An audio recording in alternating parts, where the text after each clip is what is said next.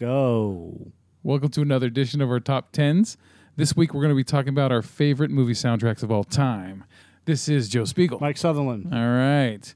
This was a tough one for me because I know that, like, for you it's like a simple thing. No, it wasn't. But all these variables keep coming into my head. Like, I'm thinking of original musical scores and then also, you know, songs that were written for the movie and then also songs that were picked just to be in the movie that were already previously released before. You know, so it's like, and then also the variables are what, like, is it something that I would, you know, do I listen to on a regular basis? Why do you put too much effort into? I know it's because I think it's because I'm a movie guy, so there's always so many particulars. So yeah, it's a tough one. Like, I could say Grease is one of the greatest of all time, right? And it is. It's a great fucking thing, but I never listened to it. You know what I mean? So I'm trying to, you know, so when I made my list, it's a tough one. And I know that there's going to be some omissions, but you know what? You do yours first, all right? And we'll see where we go from there. All right. My top 10 soundtracks are, number 10 is Grease. You can't go wrong with it. Frankie Valli doing the very first, Grease, the very first track, which is Grease. It's the word. And then, Olivia Newton-John, and, whether you like him or not, John Travolta. Everything about this soundtrack. Now, it was one of the first movies that I saw on VCR, videotape. And this was back, this movie came out 78, yeah. Yeah, 78. And I saw this movie in like 1980 on videotape. So, I mean, the videotape had to be fucking expensive. Oh, yeah, I bet. That and Jaws. Barry Gibb produces it. Let's see. There's on the album in and of itself, there's 4 sides to it. So you have Grease and Summer Nights, Hopelessly Devoted to You, You're the One That I Want, and Sandy. Side 2 had Beauty School Dropout, which they use in some of the they were using just recently in T-Mobile stuff. The song Look at Me, I'm Sandra Dee with Stalker Channing and Didi Khan. Grease Lightning, It's Raining on Prom Night, Alone at a Drive-In Movie, which is an instrumental, Blue Moon. Hand Jive, which is is such a fucking cool song. That's on side 3. Obviously, Love is a Many Splendored Thing, We Go Together, and then finally Grease, which is written by Barry Gibb and vocals by Frankie Valli. Now, the CD has 12, which is they had a deluxe bonus edition bonus disc, which had 12 tracks on it, which I don't understand, because if you go and buy the album, the vinyl, it has 24. Yeah. Which is pretty amazing. Anyways. Number 9. I have to go find it now. Hold on a second. It's been a while since I've seen this movie, Judgment Night. 1993, it was released through Immortal Records and Epic Soundtracks. Let's see here. Booyah Tribe, Chai Skill, Cypress Hill, De La Soul, Faith No More, Fatal Helmet, House of Pain, Living Color, Annie McPherson, Jay Mascis, Mudhoney, DJ Muggs, Pearl Jam, Rick Rubin, Run DMC, Sir Mix-a-Lot, Sonic Youth, Teenage Fan Club, and Therapy. Don't you mean Therapy? So, Helmet and House of Pain. Now, I've never been a big fan of House of Pain. I've never been a big fan of Helmet, but they did, the song Just Another Victim, Living Color and Run DMC, Me, Myself, and My Microphone. Judgment Night by Biohazard and Onyx. Slayer and Ice-T did Disorder. They also did a couple of others together. Slayer and Ice-T did. They did, oh my God, like Ice-T redid Rain and Blood and a couple of other songs, but Slayer and Ice-T did another song together other than Disorder. Faith No More did Another Body Murder with Booyah Tribe. Sonic Youth and Cypress Hill did I Love You, Mary Jane, of course. Dinosaur Jr. and Del the Funky Homo Sapien did Missing Link. Pearl Jam and Cypress Hill did Real Thing. And this one's a left field for me. I did not think that you would be picking this at all. Yeah, it's not a bad soundtrack. The movie's just as good as the soundtrack. What's amazing about the soundtrack is not just the fact that the artists Living Color and Biohazard, Slayer, and Faith No More. It's they mixed all these groups together and they made music for the album. So you have Slayer with Ice-T, you have Helmet with House of Pain, you have Living Color with Run DMC, You have Sonic Youth with Cypress Hill, and Mudhoney with Sir Mix-a-Lot. I mean, it's almost unheard of this day and age where you have two completely different genres mixed together to do these songs. That kind of fits with the premise of the movie in a way, where you have these suburbanites, that end up getting stuck in the wrong part of town, and have to deal with the dregs of society kind of thing. It's like a contrast in a way. Yeah, in a way. Give me a second here. I gotta open up another thing. You have Green Lantern, but you don't have fucking Guardians of the Galaxy. Good job, Wikipedia. Number 8, actually, since I'm waiting. Number 8 is Back to the Future. I forgot one, and I've got to add that into my list. Back to the... it's iconic. Yeah. Everything about the movie, everything about the soundtrack, everything about the way that the soundtrack is done. It's part of pop culture. Yeah. Absolutely. From Chuck Berry's Johnny Be Good to even the Huey Lewis song that they did. What's amazing is nobody remembers the fact that Marty McFly's band did The Power of Love. I always remember that. Nobody else does. And then that's the movie. That's the song that got him kicked out of the. Yeah, I'm afraid you're just too darn loud. Yeah, Huey. Yeah. Come on. That'd be hilarious. Yeah, that song sucks. Well, it was a goddamn soundtrack. There we go. Power of Love, Back in Time, Heaven is One Step Away, The Bomb Town, Mr. Sandman, The Ballad of Davy Crockett, The Wallflower, Dance with Me, Henry, Night Train, of course. The title track of Back to the Future. You have Huey Lewis in the News. You have Eric Clapton. You have Lindsey Buckingham. You have Pat Ballard, who did Mr. Sandman. You have George Bruns, who did The Ballad of Davy Crockett. You have Johnny Otis, Hank Ballard, and Etta James, who did The Wallflower. You have Night Train, done by Oscar Washington, performed by Harry Waters. Marvin Berry, as Marvin Berry. Pledging My Love, performed by Johnny Ace.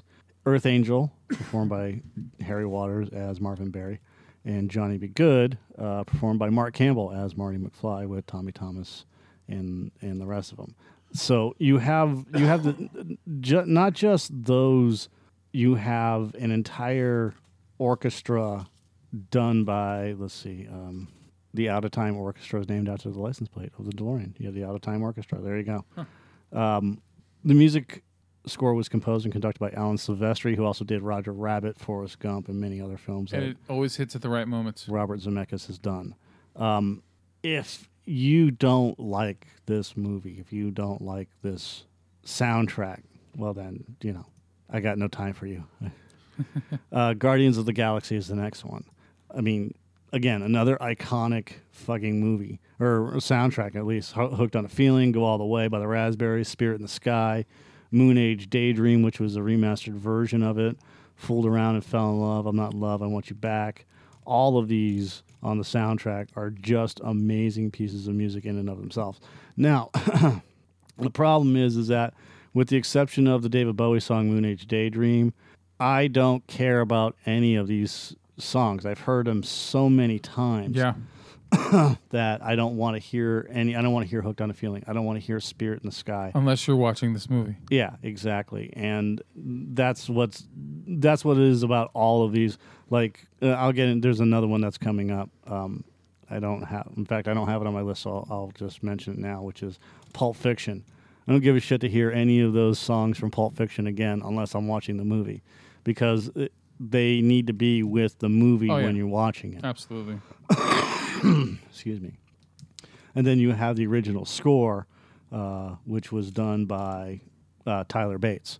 Now, Tyler Bates, my problem with Tyler Bates is that he's either really good or he's mostly average. He's done some really, really good things, and then he's done things like he's done 300, he's done Doomsday, The Day the Earth Stood Still, Sucker Punch, and Conan the Barbarian. He did The Way, did Killer Joe, which that was a movie that I love. Sacrament and Flight 7500. But a lot of the stuff that he does, I don't really care for, like Atomic Blonde. I don't even remember the soundtrack to Atomic Blonde. He did God of War Ascension. Excuse me. And then he, most recently, he did John Wick Chapter 3, and he's doing Hobbs and Shaw. Now, I've listened. He did Deadpool 2 as well. I've listened to John Wick Chapter 3, and like I said, Tyler Bates. When I was originally talking about this line. If you draw a line and you put Hans Zimmer right in the middle, because Hans Zimmer uses more modern day techniques when it comes to music and music scoring, whereas John Williams is completely traditional for the most part. I mean, he'll use electronics and this and that, but it's primarily traditional strings and the entire orchestra. And then you have Tyler Bates completely on the left-hand side, where I equate him with he's trying to write an album as a rock star. Well, not a rock star, but as a rock musician or whatever type of musician he prefers to be. I'm just using rock because that's my wheelhouse.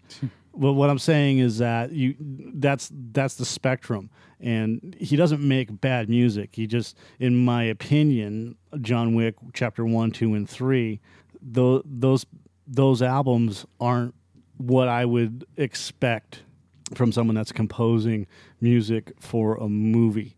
I want to hear more of an orchestral thing. If you want to add in a soundtrack, for other artists and stuff like that, like we're talking about here, like for Guardians of the Galaxy Volume 2, I'm totally cool with that. But if you want to do an original composition type of thing, I'm not really big into hearing EDM or rave. If that's what I'm just calling it that. That doesn't mean that it is what it is. But rave type music where it's just like it becomes repetitive, and frankly, the music needs to emotionally affect you, because you're going along on a 2-hour ride, and if the music doesn't affect you emotionally, then, in my opinion, it fails. And that's why Guardians of the Galaxy works, because when you watch the movie and you hear Hooked on a Feeling, or you hear the original soundtrack, which Tyler Bates did, everything works.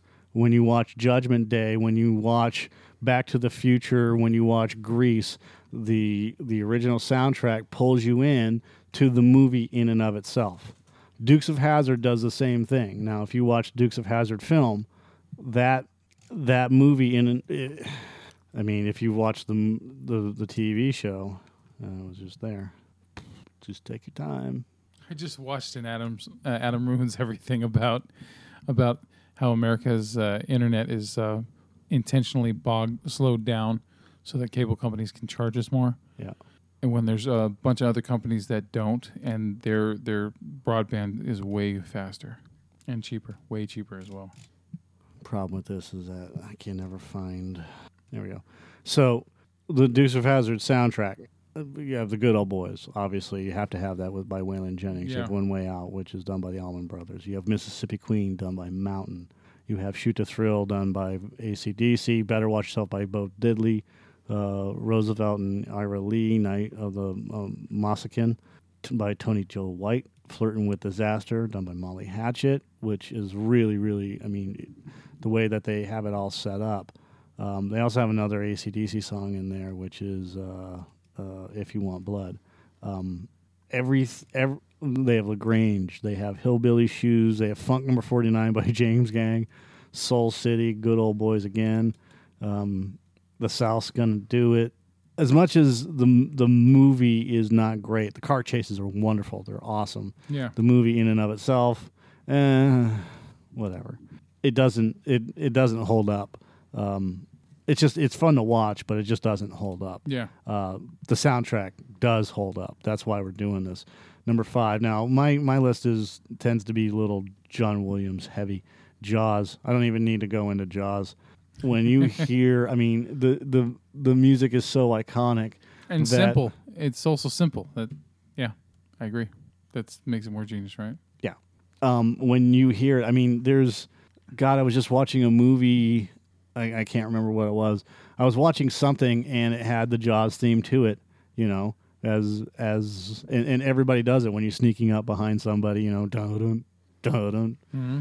Number 4, Superman. Fuck, dude. We're going to have half of our lists are going to be the same. Superman is, again, another iconic John Williams thing. And I was thinking about this now. Richard Donner, who directed Superman, he was watching John Williams do the score. Yeah.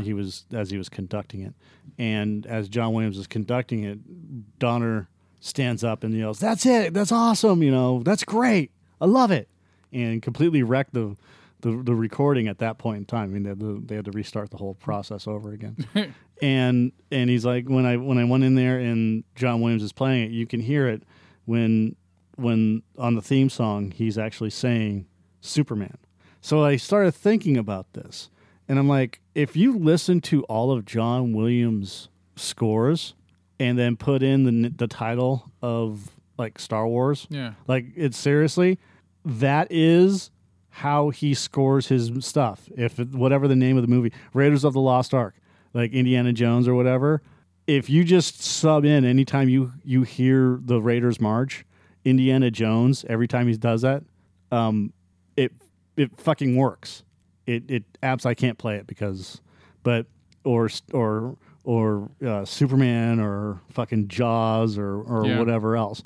Anytime that you see Harry Potter or anything else, because he does that thing called leitmotif, where it's just individual themes. So if I'll get into my other 3 here in just a second, but you hear Lois Lane's theme, you hear Lex Luthor's theme. When you hear those themes, just substitute anytime you hear the theme start off, just substitute their name and sing along with it, just the name, and you're like, holy shit, fucking, that's absolutely what he's doing.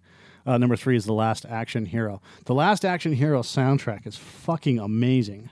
Big gun. From AC/DC to Alice in Chains, Anthrax, Tesla. I actually have this entire soundtrack on my phone because I listen to it. You have AC/DC with Big Gun. You have Alice in Chains and What the Hell Have I? Megadeth, Angry Again. You have The Real World by Michael Kamen and Queensryche. You have Def Leppard, Two Steps Behind. Poison My Eyes, which is done by Anthrax. Dream On by Aerosmith. A Little Bitter. Hold on a second. By Alice in Chains again. You have Cypress Hill doing Cock the Hammer. You have Fishbone doing Swim. You have Tesla doing Last Action Hero. You have Michael Kamen and the Los Angeles Rock and Roll Ensemble featuring Buckethead doing Jack and the Ripper. Now, I don't know about you, but having a soundtrack that's bigger than the movie itself is major. I think this is one of the few soundtracks that actually hit the Billboard Top 100. I think it is. I know the AC/DC song was the number 1 hit, but and the Anthrax song was nothing. But if you listen to the Anthrax song, it's fucking great. It peaked at number 7 on the Billboard 200. The album, which was positively received by active rock radio outlets, was certified platinum on August 24th, 1993, which is pretty amazing considering it's not what you would call an original film score. But it is an original film score with the exception of the Aerosmith Dream On Live and a couple of others. But Angry Again was done by Megadeth as written for this album. AC/DC's Big Gun, Two Steps Behind by Def Leppard, Poison My Eyes. Most of these songs you haven't never heard of. But if you listen to them, like Poison My Eyes is just an amazing song. The movie just tanked though. It tanked real bad. Excuse me. Yeah, especially when it came out a week before Jurassic Park. Yeah, well, they moved Jurassic Park because of this movie. Universal moved Jurassic Park well after Sony had decided on a June 18th release for Last Action Hero. When they should have moved this movie instead. Yeah, the movie was rumored. Well, once you have it locked in, you can't move it. So if you have a release date of this and this, it's just a tentative release date. It's kind of to be determined. We want to have it. We're going to release it on July 18th, right? And then really, they can move it like once or twice, but once it's locked in, they can't move it anymore. Or they have to remove it from the list. So Universal had had moved Jurassic Park to a week before and completely tanked this fucking film. The film was capsized by way of negative publicity. After a rough cut was shown, Sony then destroyed the test cards, and the word of mouth proved to be too catastrophic for the film. Shooting and editing were so demanding and close to the June 18th release date that after the movie's disaster, a source close to the film said they shouldn't have had Siskel and Ebert telling us the movie is 10 minutes too long. Sony was even more humiliated the weekend after the film opened. Lost 47% of its opening weekend audience and had TriStar's Sleepless in Seattle open as the number 2 movie at the box office. The final declared financial loss for the film was $26 million, which I don't buy. I don't buy into financial losses. That's all bullshit and fucking fluff. It's a tax write-off. It's not a tax write-off. It's a fucking complete lie. Yeah, so they can use it as a tax write-off. Because this movie made fucking money just based off of the album being, number 7 on and going platinum. On top of that, this movie is it's a cult film. Anyways, it was a disaster on the release. It was supposed to use the Sony Dynamic Digital sound. Only a few theaters were set up for the new format, and many of those experienced technical problems, which I remember. Paramount reportedly referred to it as still doesn't do shit. SDDS. So this whole, but like I said, the album makes up for the lack of fun or the lack of movie excitement, if that's what you want to call it. Yeah. For Last Action Hero, and Last Action Hero is kind of a fun movie to watch if you get the time to do it. But it goes about 10 minutes too long. It goes about 10 minutes too long. Raiders of the Lost Ark, my number 2. Yeah. Obviously, I mean, I you could switch this between my second and my first one, which is Empire Strikes Back. Yeah. I'm a huge John Williams fan. That's why it's John Williams heavy. Raiders of the Lost Ark, I can listen to endlessly, just because that's where I'm at right now with music. I mean, I love music. It doesn't matter what it is. Even Lady Gaga. I mean, there are some songs that I really enjoy. There are some Mariah Carey songs that I like. Others I could care less. Like, if I ever listen to Mariah Carey's Always Be My Baby? Christmas song, whatever the hell that is. Yeah, yeah. If I ever hear that again, just, All I Want for Christmas Is You. Yeah, God, it's an awful song. It's horrible. Yeah. But I like music across all genres. My preferred genre is obviously metal and hard rock, Van Halen and AC/DC. I love Cypress Hill. I love Fishbone. They're such a great band. In fact, I watched a documentary. I love Fishbone so much I had to watch a documentary on them like 3 times. It's just great. Tesla, which is a local band, just a great bunch of guys on top of being just an awesomely talented band. Anyways, Raiders of the Lost Ark. And I've really gotten back into classical music, and I'm getting back into relearning music, how it's composed and constructed, things like that. And there's this guy, his name is Rick Beato, and he has a great YouTube channel on how music is constructed, how to do arpeggios and what makes the song great and things like that. He's a wonderful host on his YouTube channel, and he kind of looks like Anthony Bourdain. He kind of looks like him. Yeah. And he's got almost that same temperament, which is he wants to have his he wants to do his show. He wants to do his YouTube channel, but he doesn't want to deal with assholes and stuff like that. He doesn't want, negative comments and whatever else. Yeah. I mean, you're going to get them anyways. It doesn't really matter. You just kind of ignore them. And then if you have to ban people, then you ban people. And, but I watch his channel to learn about this stuff. And he's the reason why I got back into listening to the music done by Zimmer or John Williams or Howard Shore or anything else like that, and to even Tyler Bates. But it's also part of the movie review now, which is where I'll listen to the music just to get into it. And if the music doesn't hit me, then I know that the movie is my feelings for the movie are absolutely correct, with the exception of John Wick. I love the movie, but the music just didn't grab me. What did you think of, speaking of when you did a Schwarzenegger film, what did you think of the End of Days soundtrack? It didn't grab me. I didn't care for the movie. Yeah. You know what I noticed was it was very trendy for the time. Like I was into Korn and Limp Bizkit and Eminem at that time, and so I loved the songs that they did. Well, and that makes sense. I mean, at the time, you say, I'm into this. Like, I don't ever want to hear Limp Bizkit again. They are not a good band. For the Wes Borland, fine, I can deal with him. Fred Durst, get out of my fucking skull. For a douche. Yeah, I don't care for him. I think he's a talentless. In my opinion, he's just he's not a talentless hack. He's just a hack. Yeah. And there's a reason why Wes Borland left a band. There's a reason why, and he's the butt of a lot of jokes. There's a reason why people don't give a shit about. They were fun for about 3 years. They were not for me. In my age, I was a late teen, early. But you were influenced by that garbage. You were influenced by the MTV style bullshit. I jumped on the Korn. I jumped on the Limp Bizkit because of Korn. Right. And I'm not a fan of Korn, but like I can appreciate their shit. I know the drummer. Korn Ray. Korn is what got me back into listening to rock music. Yeah. So that's that's why I appreciate what they did. But I'm not like I said, I don't care about Korn. I just the food either, but really, I mean the band. It's not my music. Yeah. It's not the music that I care for. I like I said, I appreciate it.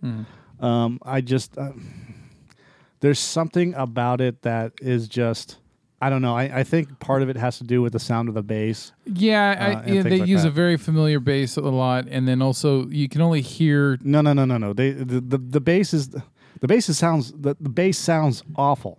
You can also you can only hear Jonathan Davis whine about something for so long. Yeah, that's true. and I think they're mostly like their newer stuff is much better than their older stuff. But again, I mean, it's just not my taste. Yeah. Like I said, I appreciate it, but it's just not my taste. And there's a lot of bands out there. I could care less, like fucking screamo, death metal. Yeah. And I'm not talking about death metal like fucking Death Angel or anything else like that. I'm talking about like death metal, fucking guttural. Cannibal Corpse style, and I like Cannibal Corpse. I'd like if you take the singer out of it, and listen to the music, it's fucking massively difficult to play. It's incredible stuff. But then I'm not into that. I like bands like Overkill and I've already said it. Doesn't matter. So anyways, getting back into whatever. So Rick Beato, he's the guy that got me back into listening, not just hearing, listening to how the music is constructed and listening to the orchestral movements and stuff like that. So much so that I actually started grabbing stuff like, hold on a second. Time out. Do, do, do, do, do, do, do. That's not what I want. It's over here. There we go. I backed up all my stuff, so I have to open it up again. It sounds like it's farting on my desk. That was something weird. So now going through this, like I have Gremlins, Gremlins 2. Let's see, Gustav Holst. Like Gustav Holst is the guy that's primarily responsible for John Williams' sound for Star Wars and Empire Strikes Back. It's called The Planets is what it's called.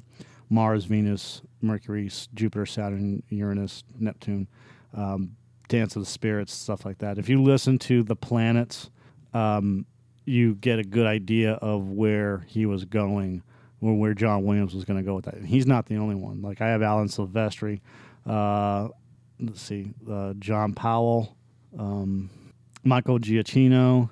Where is the rest of them? Do you recall his score from Up? Whose? Giacchino's. No.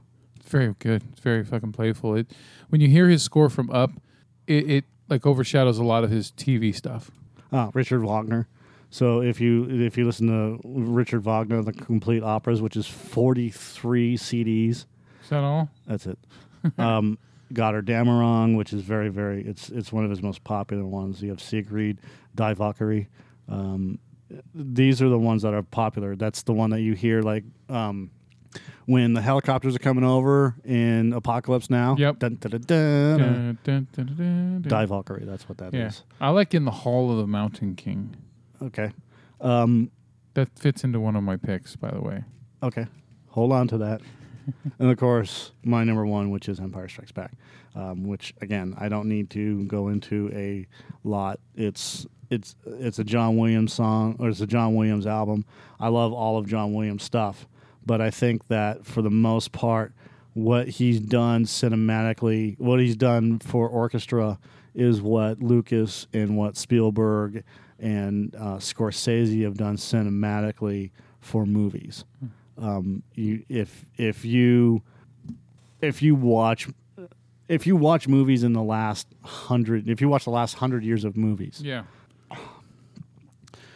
90% of them are going to have some sort of relation to John Williams.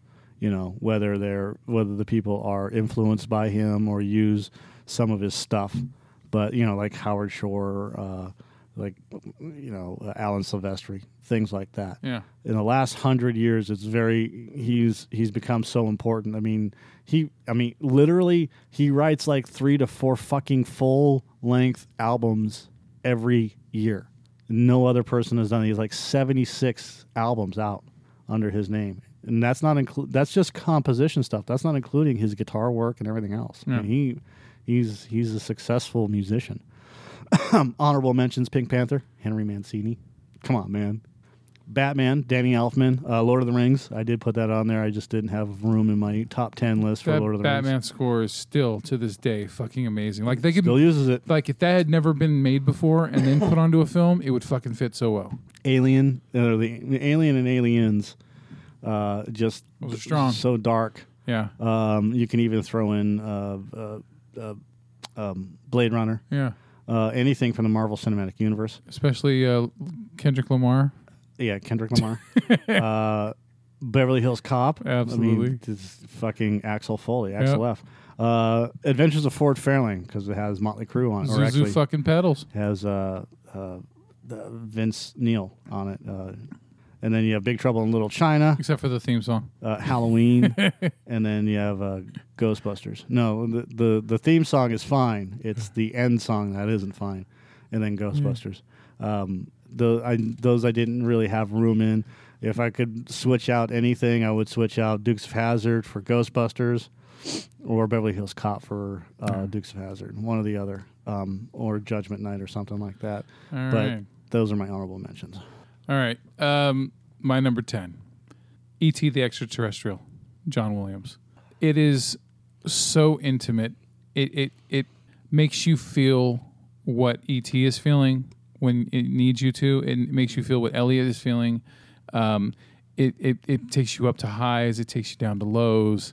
And that's what a good soundtrack will do. It's supposed to pull you in emotionally to the story. Yes. And every single time, you know, and even when it ends, when you have that big part, you know, and when E.T. says goodbye and it ends on Elliot's face and then it cuts to black, right? And it says directed by Steven Spielberg. Right. And then it starts playing the piano version, you know. It's fucking beautiful. It's absolutely beautiful. And and that's how he composes too, by the way. He uses pianos to compose all of his music. Yeah. I mean, there's stories. I'll tell you the story after. Yeah. I mean, it's just so goddamn beautiful, man. Had to put that one in there. Number 9, Raiders of the Lost Ark. I mean, the whole time you're listening to it, every action scene hits you. Even when you watch Last Crusade, you know, or you know, even Temple of Doom, even most of Temple of Doom, you know, even Kingdom of the Crystal Skull. Yeah, you know, I can't recall any of the score from it that isn't original Raiders of the Lost Ark score that's in there, or you know, Indiana Jones theme, right? But it's called the Raiders March. Yeah, but still, yeah. Pretty sure it's still probably, you know, I just haven't watched that movie in like fucking 10 years. I literally just watched it. Yeah. Like, I was just kind of kicking out on the couch. I had gotten everything done. And I watched Kubo. Oh, you finally watched it? What'd you think? Yes. And then I'll get into that later. But after that, I was just like, man, maybe there's something else on. So I was kind of flipping through Netflix, and I was like, fuck it, I'm just going to watch it. I'll watch it again. I don't give a shit. Yeah. And because it's one of my favorite movies. But I literally, I can lie on the couch and just have, like, I can have it down to where all I do is hear the soundtrack, and I know exactly where they are in the movie. Yeah. You know, and and of course, you know, you're mouthing all the fucking words to the script and whatever else. Oh, of course. You know, I don't know. I'm just making this up as I go. All right. Number 8 is Back to the Future. Fucking, I mean, Robert Zemeckis. Yeah, and Or like Alan Silvestri. everything you already said about it, pretty much same thing, dude. So you don't even need to go more into it. Alan Silvestri is amazing. Again, like I take that line. Yeah. He's on the right of Hans Zimmer, but he knows how to incorporate, you know, not just modern, but let's call it modern music. You know, when he did that with Back to the Future, with Huey Lewis and the News, or Marvin Berry, Chuck Berry stuff. You know. The classic, the 1950s music, the 1980s music, it's a real good mixture. All right, number 7, Blues Brothers. Oh God, I forgot about that. Fucking, I mean, there's no original songs for that movie, but it doesn't matter because every song that's done by either by Jake and Elwood, or by Ray Charles or Aretha Franklin. Yeah, the Ray Charles song is both of them, Ray Charles and Aretha. It's just fucking amazing. Yeah, and Cab Calloway. I mean, fucking just all of it. Minnie the Moocher. Yep. I mean, goddamn, dude. They play that a lot on Cinemagic. Yeah, I sing along with every song in that movie. You know, she what was it? The Katie. She called fuck. I can't remember the name of the song, but anyway, just everything about that movie, you know, the action, the humor, the soundtrack, you have to sing along with it. Absolutely. You have to. Just like with, Grease or whatever, right? All right. Number 6, Superman. Yep. I mean, goddamn, dude. I mean, it energizes you. I mean, it's like the first... She caught Katie is what you're talking about. She caught the Katie, yeah. So, yeah. Yeah, everything about the Superman soundtrack is just, I mean, how do you take a guy in a fucking suit like that seriously in any way whatsoever? And yet it didn't matter. It just, the music is the first thing that grabs you from the start of that movie to the end of it. Here's how important that music is when you're listening to music. Yeah. When you're watching The Man of Steel or Superman Returns, and they play that iconic Williams soundtrack, the first thing you do is get emotional. Yeah. All the time. Absolutely. You're just like, holy shit, that's the impact of that song. Yeah. That's the impact of writing something so iconic. Yeah. It's amazing. Absolutely. Number 5, this one was a little bit tough, but I thought it was really important. It's John Carpenter's The Thing. Okay. Done by Ennio Morricone. But he's another one I forgot about. Yeah. Good, the Bad, and the Ugly, Once Upon a Time in the West. Django. So I heard that, there's an uncredited amount of composer work that was also done by Carpenter on The Thing. Right. So he does music for his own movies, so it's not surprising. Yeah. It's a great collaboration. I mean, remember when we were watching Hateful Eight, and I go, dude, there's music from The Thing, like deleted music from The Thing that's in this fucking movie. Yeah. And then found out that Morricone did the fucking score for Hateful Eight, which he won an Oscar for. Yeah, and I'm like, no way. Yeah. And you're like, yeah, totally. This is from The Thing. It's from this scene in there. And then we looked it up, and I'm like, holy shit, you're right. Yeah, I was like, you got good fucking ears. There's certain things that'll stand out to me, and so The Thing is. Imagine if there was a shitty score done for The Thing, right? Now watch the movie again. Yeah, take something like Pet Sematary, the score for Pet Sematary, or any of these awful scores that come out with movies that they're just throwing out there. Yeah, and put that in. And I say Pet Sematary because it's actually relatable. It's a horror movie, right? Yeah, and put that in with The Thing, and what do you got? You got nothing.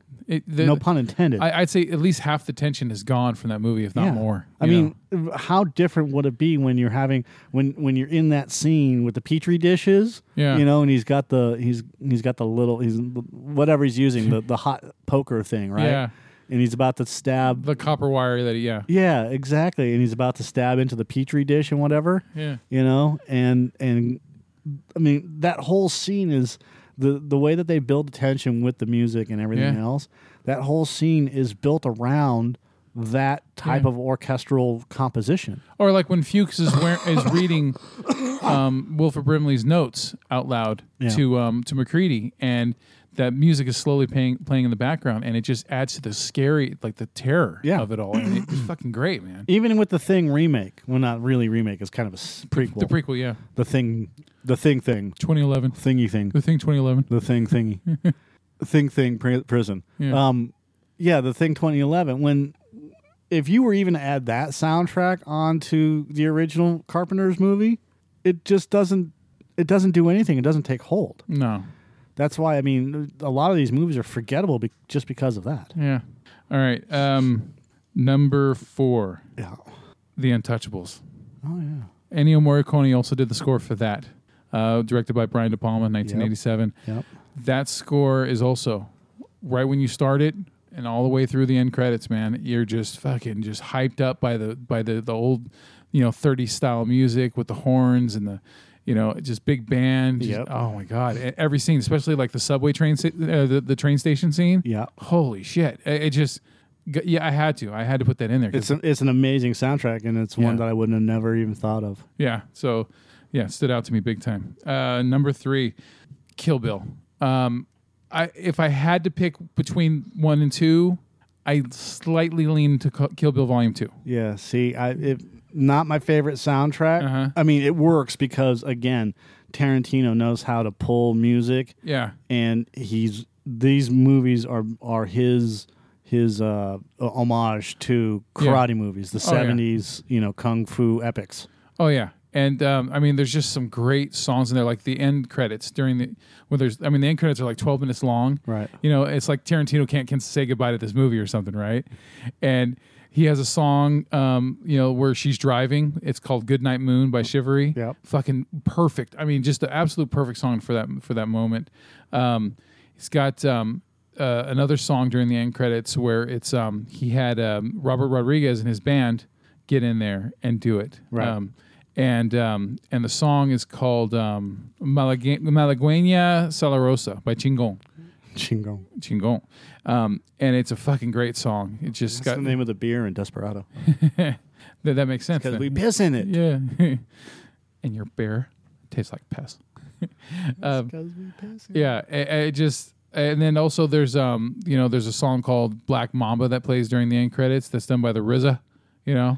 And it fucking that hits as well. It just all the music in that movie, and then if you add the first Kill Bill as well, My Baby Shot Me Down and everything else. It's just god damn. I love Tarantino movies, and it was hard to narrow down which Tarantino movie I had. I left him completely off my list because I knew that you were going to do Tarantino at least in some form. Yeah. I wanted to add Pulp Fiction, but I made a reference to it, which is there are songs I don't want to hear in my life anymore. Yeah. And Pulp Fiction's entire soundtrack is one of those that I don't want to hear anymore, but when you're watching the movie, it has to be there. If those songs aren't in that movie when Tarantino makes that movie, the energy's gone. Yeah, that movie ultimately fails because it just won't hold up. So that's how important music is to... Yeah, I was staying the night at someone's house one time back in the mid to late 90s, and they had the Pulp Fiction soundtrack on CD, and I listened to it like, oh, yeah, fuck yeah, right?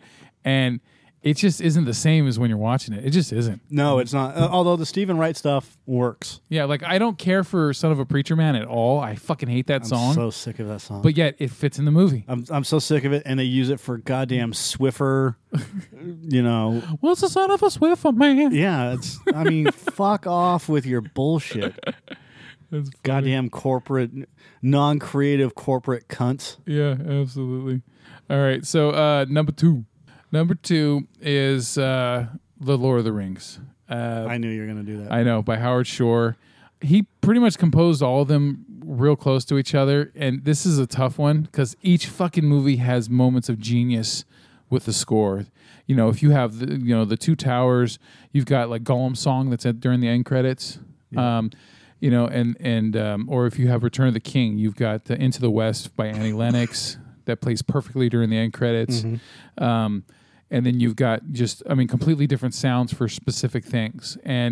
But if I had to choose which of the 3 has the best score, it has to be The Fellowship, because the way the music is when they're in the Shire, how peaceful and pleasant and fluty it is and everything, and then how it just starts getting darker and darker throughout the film, and and then you're in the mines of Moria, and just fucking brilliant. Well, if you even think about it this way, the music isn't set to the scenes. Again, it's that leitmotif thing. The music is set to Frodo and his devolution, if you want to call it that. Yeah. The way that his mind is being affected throughout all three movies. Yeah, it's fallen to madness. So when you're following along, everything is happy-go-lucky, and then slowly it starts to descend into this dark, foreboding cloud over the head. Everything sucks. That's where The Hobbit failed with Thorin Oakenshield. Yeah, exactly. You are absolutely right. And Howard Shore, like I said, he's another one of these amazing composers that really understands the characters. And look, when you're composing music, and Joe and I have talked about this off mic. When you're composing music, when a guy, John Williams or Howard Shore, whoever it is, doesn't matter. It is. when they see the music, now they could be involved in the entire process, you know, from script to whatever, because they've been contacted. Hey, we want you to do this movie. Can you do this movie? Well, let me see the script and see what you got, type of thing. Some will do that. And they'll be like, no, I don't want to do this. But for the most part, the composers don't see the movie until a rough cut of the film. Yeah. Which means 6 to 8 weeks before release, which means they have roughly 4 weeks, a month to write, compose, and record. Now, I understand it's 6 to 8 weeks to write, compose, and record to get it out to the public, and then for the movie and whatnot. Get it mixed in. So think about that. Think about how these movies are made, and that the composers need to have the composers need to be ready to go with basically 10 weeks to write and compose and record the entire thing in a full cut like that day. And it's going to take like a day or two to record it, and get it set up so like when you're watching, there's behind the scenes stuff. Yeah. When you're conducting, they have the film up on a big screen. Especially with John Williams, yeah. And they have markers where as the film is going, you'll see these red lights, and the red lights indicate where the tempo is supposed to be and where the music is supposed to ebb and flow. So I'll use Empire. When the scene where Han says "I love you," or one says "I know," Leia says "I love you." Yeah, and he gets dipped into the fucking carbon freeze, and you hear that tremendous orchestra, and then you see the fog, you see Vader's face, and it comes up, and you hear the dun dun dun dun. Well, that's all done in time. Like when you're listening to the music, they are watching the film and recording it in time to the film. Yeah. So what you hear and what you see and all that one piece is all done on purpose for the moment. Yeah. It's done in the moment. and Howard Shore works the same way, and that gets you. Oh yeah. Fellowship of the Ring. Oh God. Look like when Gandalf, quote Sorry, unquote, I go overboard with that's this. all right. When Gandalf, quote unquote, dies, right? Right. And then they run out of the cave, and that music's playing. It makes you feel what they're feeling when they're mourning the loss of Gandalf. Yeah, fly you fools. Yeah, it's fucking great. Yeah.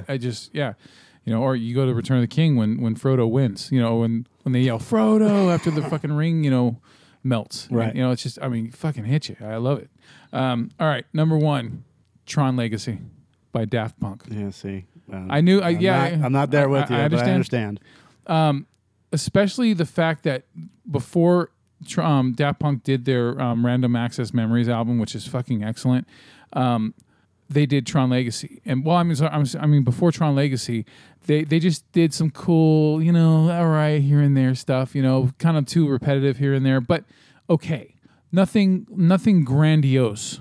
And so when they did Tron Legacy, and I went and saw this movie, the story for that movie is, it's just, there's nothing too special about the story. right? But because of the visuals and absolutely because of Daft Punk's score, where they use a lot of orchestral shit with it, and then they use all these cool synthetic sounds and synthesizer. Yeah, I mean, it's just holy shit. It makes that movie seem way fucking better than it is. I mean, like leagues better than it is because of how awesome that score is, and every scene pulls you in, just like the scene at the beginning of the movie where there's a track called Son of Flynn, where he's on his motorcycle, his Ducati, and he's racing through and running from a cop.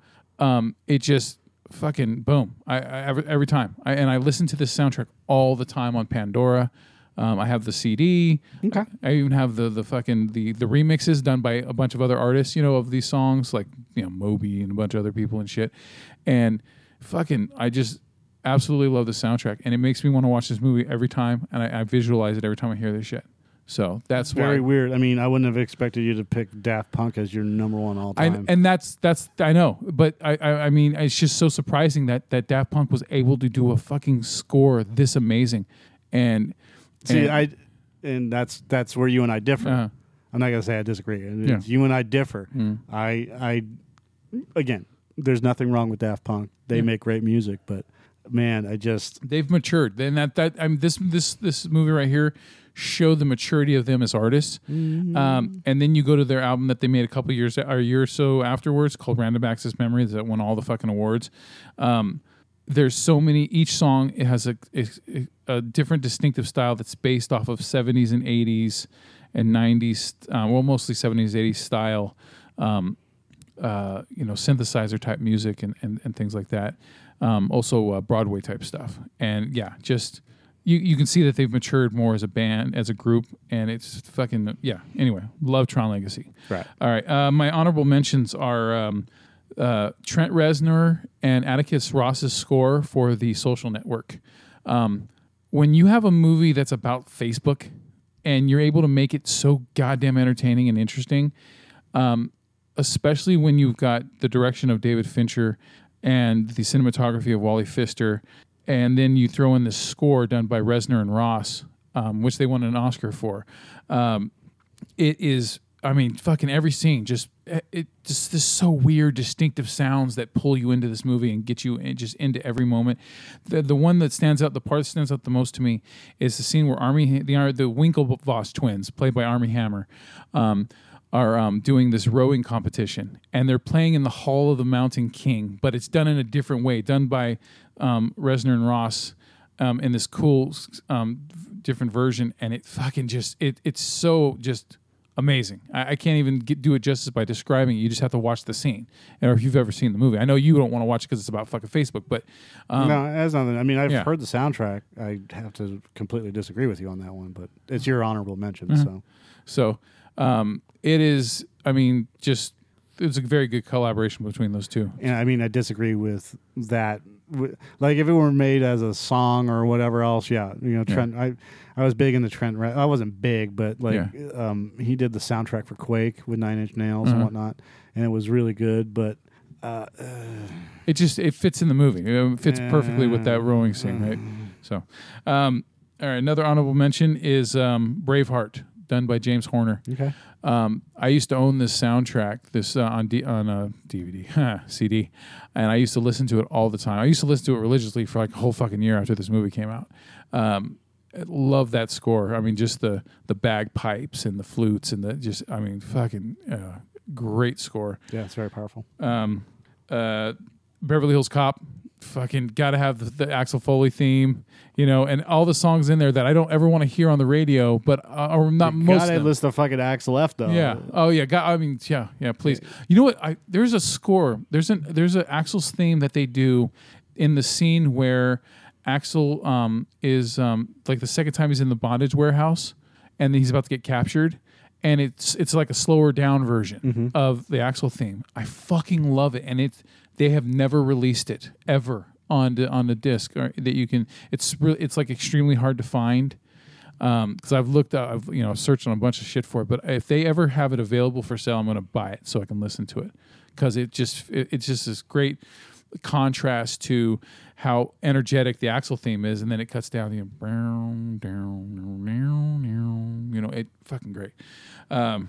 All right, Guardians of the Galaxy Volume 1, The Dark Knight by Hans Zimmer. Just an absolutely amazing score. And Grease. There you go. So, wow. I mean, considering that, I mean, we are two very, very different people when it comes to movies. Mm-hmm. I mean, you're an all-around guy, and I'm a very specific guy. Yeah.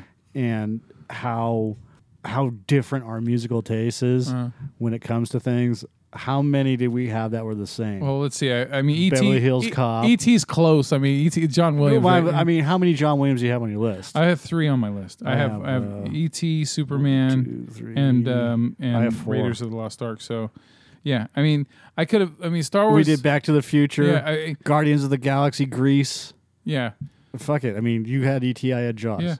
I really thought you were going to have Blues Brothers on your list. I completely fucking forgot about Blues Brothers, but I wasn't going to let the Adventures of Ford Fairlane go because I missed that on the last on one of the top.